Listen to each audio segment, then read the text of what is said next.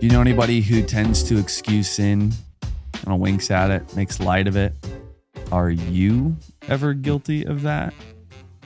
You're going to see here in Ephesians chapter 5, God does not take it too lightly. Yep, and it's a dangerous place to be. It is, and we're going to see how dangerous in just a little bit. Well, this is Between the Lines. I'm Scott. I'm Junior, and you want to get started with verse 1? That's right, verse 1. I'll start here. I'm just looking at how many verses we got. Okay. It says, imitate God, therefore, in everything you do, because you are his dear children. Live a life filled with love. Following the example of Christ. He loved us and offered himself as a sacrifice for us, a pleasing aroma to God. Let there be no sexual immorality, impurity, or greed among you. Such sins have no place among God's people. Obscene stories, foolish talk, coarse jokes, these are not for you. Instead, let there be thankfulness to God. So he's saying replace all of those stories, foolish talk, coarse jokes, replace it with just thankfulness to God. You can be sure that no immoral, impure, greedy person will inherit the kingdom of God. For a greedy person is an idolater, worshiping the things of this world.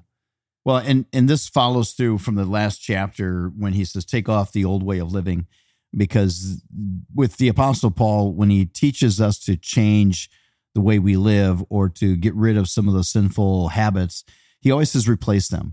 So it's one thing to say, stop doing this. It's a completely different thing to say, replace it with this. Right. The terminology in the last chapter, in Ephesians 4, that we looked at yesterday, was take the old clothes off, put the new clothes on. Yeah. And that's why he says, if you want to change the way you talk, start talking in a good way. You have to replace it. And Jesus talked about that. Remember when he talked about, like, you cast the demon out? Yeah, and if it's not left empty, it's in danger of 7 more replacing. So you need to replace. Verse 6, it says, don't be fooled by those who try to excuse these sins, for the anger of God will fall on all who disobey him. So God does not take it lightly when we make light of sin.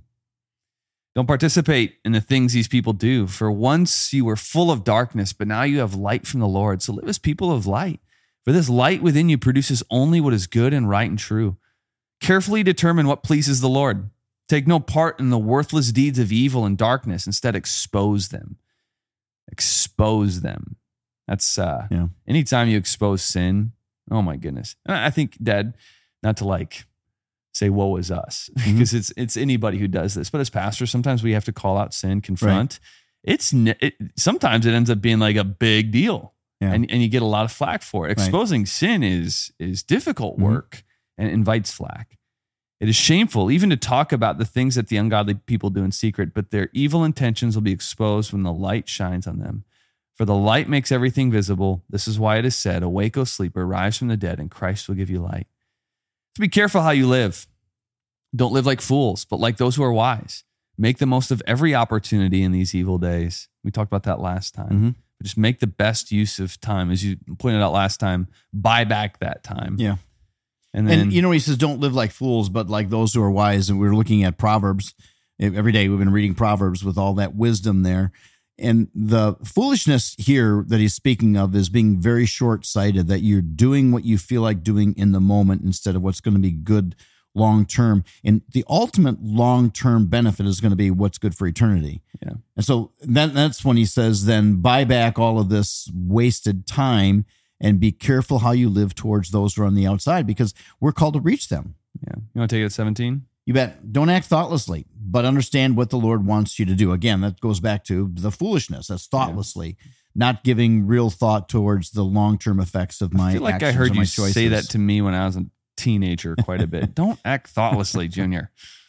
But don't be drunk with wine, because that will ruin your life. Instead, be filled with the Holy Spirit. And I love the differentiation there. It's a parallel. It's an illustration that what we know what alcohol does to a person. It changes their personality. It can overwhelm them. It can destroy them. Where he says, instead, be filled with the Holy Spirit, which also does change a person's personality. We know the fruit of the Spirit in Galatians, which we looked at in the last book that we studied. The fruit of the Spirit, which is love and joy and peace and patience, gentleness, goodness, that each of these things, when you consider those personality traits, and they attract others. Yep. They're ways to attract people to the gospel. Yeah. So instead of allowing alcohol to change our personality, allow the Holy Spirit in us to change us to being people that are going to attract others. And this to is God. creative writing here, because another way It you could is. say it is don't be filled with spirits, be filled with the Spirit. Yeah. Yep. All right. Singing psalms and hymns and spiritual songs. That's what it looks like when you're filled with the Spirit. You're filled with this music and this joy, making music to the Lord in your hearts, and give thanks for everything to God the Father in the name of our Lord Jesus Christ. That is going to be a major part. Gratitude will be a big part of being filled with the Spirit. That gratitude is going to flow from you. And further, submit to one another out of reverence for Christ. For wives, this means to submit to your husbands as to the Lord, which is not a popular thing for that to be taught any longer. And oftentimes it's said, yeah, but this is just culture. But in reality, this he has this rooted in the creation story, that because of how we were created, this is how God made us. So he says we're to be submitting ourselves to each other. And the way, what this looks like, and that is for a wife, it's yielding to her husband's leadership, encouraging his leadership. In verse 23, for a husband that is the head of the wife and Christ is the head of the church, he is the savior of the body, and the church submits to Christ. So you wives should submit to your husbands in everything. For husbands, this means that is submitting one to another. Again, verse 21, out of reverence for Christ. For wives, it looks like yielding to her husband's leadership. But now in verse 25, for husbands, this looks like this. This means love your wives, just as Christ loved the church. He gave up his life for her, to make her holy and clean, washing by the cleansing of God's word. He did this to present her to himself as a glorious church without spot or wrinkle or any other blemish, and said she will be holy and without fault. In the same way, husbands ought to love their wives as they love their own bodies. For a man who loves his wife actually shows love for himself. I mean, it's actually going to be beneficial for you when you love this way, when you practice love this way. Well, I think anybody who's married, or at least part of a healthy marriage, can attest to that. Yeah, when things are not good at home, I mean, they're just not good. No. So no one hates his own body, but feeds and cares for it, just as Christ cares for the church, and we are members of his own body. So since we're one flesh with our wives, husbands are told you're to care for your wife and her well-being in the same way that you do for yourself, and you ought to be looking out for her interests. In fact, that whole leadership thing, for a husband to properly lead in his family, that means he's looking out for what the best interests are of his wife and kids, for his family, more so than themselves. It doesn't mean getting his way. It means taking the lead and moving towards Christ and doing what's right for the family. Yeah.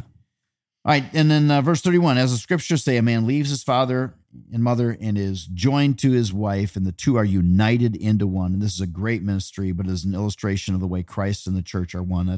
So he's using us as an analogy that in the way that Christ is one with the church, we're to be one with our wives as husbands. So again, I say each man must love his wife as he loves himself, and the wife must respect her husband. And by doing this way, which we know also, I mean, we just know this from science as well, that a woman is looking to be cherished by her husband, and a man is looking to be respected. Yeah. Of course, he wants his wife to love him, but it means a lot more when he hears his wife tell him that she respects him. Yeah. And he can tell just by the way she treats him that she reveres him. Yeah. And in the same way, a woman is looking to be cherished by her husband. And there's a good book on that called Love and Respect. Yeah, it's a great book. I was actually at accountability group, and on staff, we were talking about that book actually as we were just talking through marriages and how that book has helped so much. Oh, and it is. Yep. But beyond that, this is also really cool in that it also, when there's the marriage is the way it is supposed to be, it is such a wonderful picture of Christ and the church, that godly marriages attract people outside of the church to Christianity. They need to see that in us. So let's not fall prey to those stupid jokes about jokes about your wife or your husband or any of that stuff. Instead, put your energy into making the most of your marriage. Yeah. You revere your husband. You cherish your wife. Yeah. All right. Can I just add one more thing? Yeah. Because we have a little bit of time here.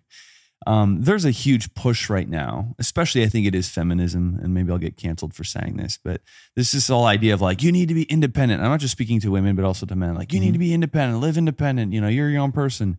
And that is a recipe for a horrible marriage. Yeah. There should be, as you come together as one, there should be this interdependence on each other. Yep. Absolutely. And in fact, I would say this to singles. Listen, there's a gift of singleness. And if you're a single person who would love to get married, I get that. But and there's nothing wrong with that. There's absolutely nothing wrong with that. But I would say this to our young singles in particular. I think you're waiting way too long to get married.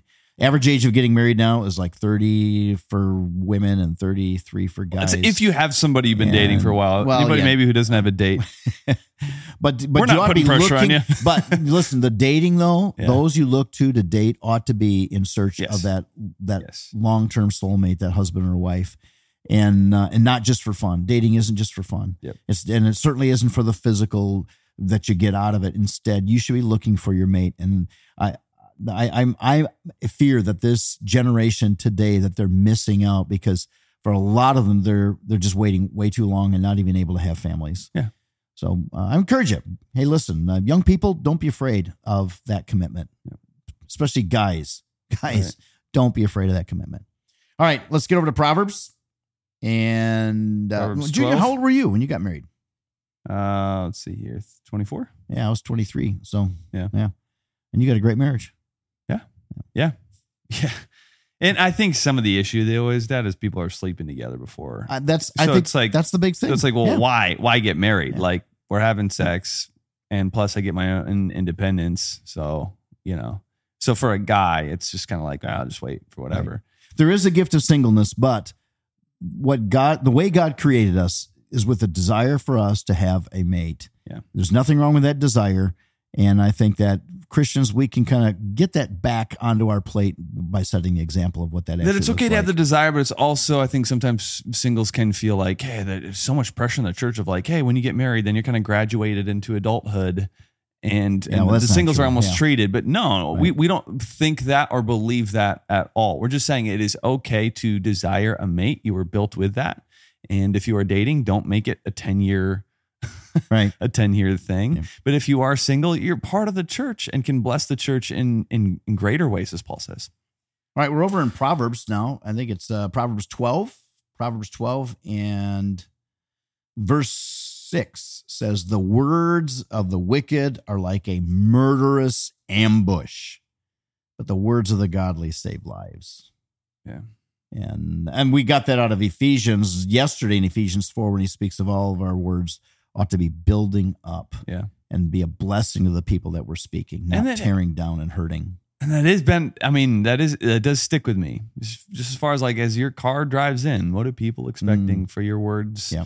For your words to tear down or to save lives? That was a great question yesterday. Yeah. And that doesn't look like, it doesn't look like flattery, just going and saying all the nice things. Right. It just looks like building up. And sometimes that looks like calling people out saying in grace. Hard things. You bet. That's right. Yep. All right. Well, it is December 12th today, which is, I don't like this, Gingerbread House Day. I hate gingerbread houses. They're just messy. What? They're disgusting. You can't even eat them. Come on. Yes, you can. No, my girls make them with my wife, and I'll like play along, but just because I want to be a good dad, but I hate them. They just sit there. What do? We make them, and then they just sit there and rot for like a week until after Christmas, and you throw them away. They're beautiful. They're cute. It's the work of your children. My grandkids. It gets everywhere. I think you're just too easily annoyed. I'm going to give them a box of gingerbreads and send them over to your house. And I'll take them. All right. So, all right. We are in Proverbs. Oh, we already talked about Proverbs, didn't we? Yeah. Okay. Oh, I love you, Dad. You got my head. Actually, I was, while you were talking about gingerbreads, I was looking ahead for tomorrow. Oh, okay. To see which proverb I was going to grab. Anyway, so International Gingerbread Day. Yeah, send them over to my house. Have a good one. We'll see you tomorrow. God bless.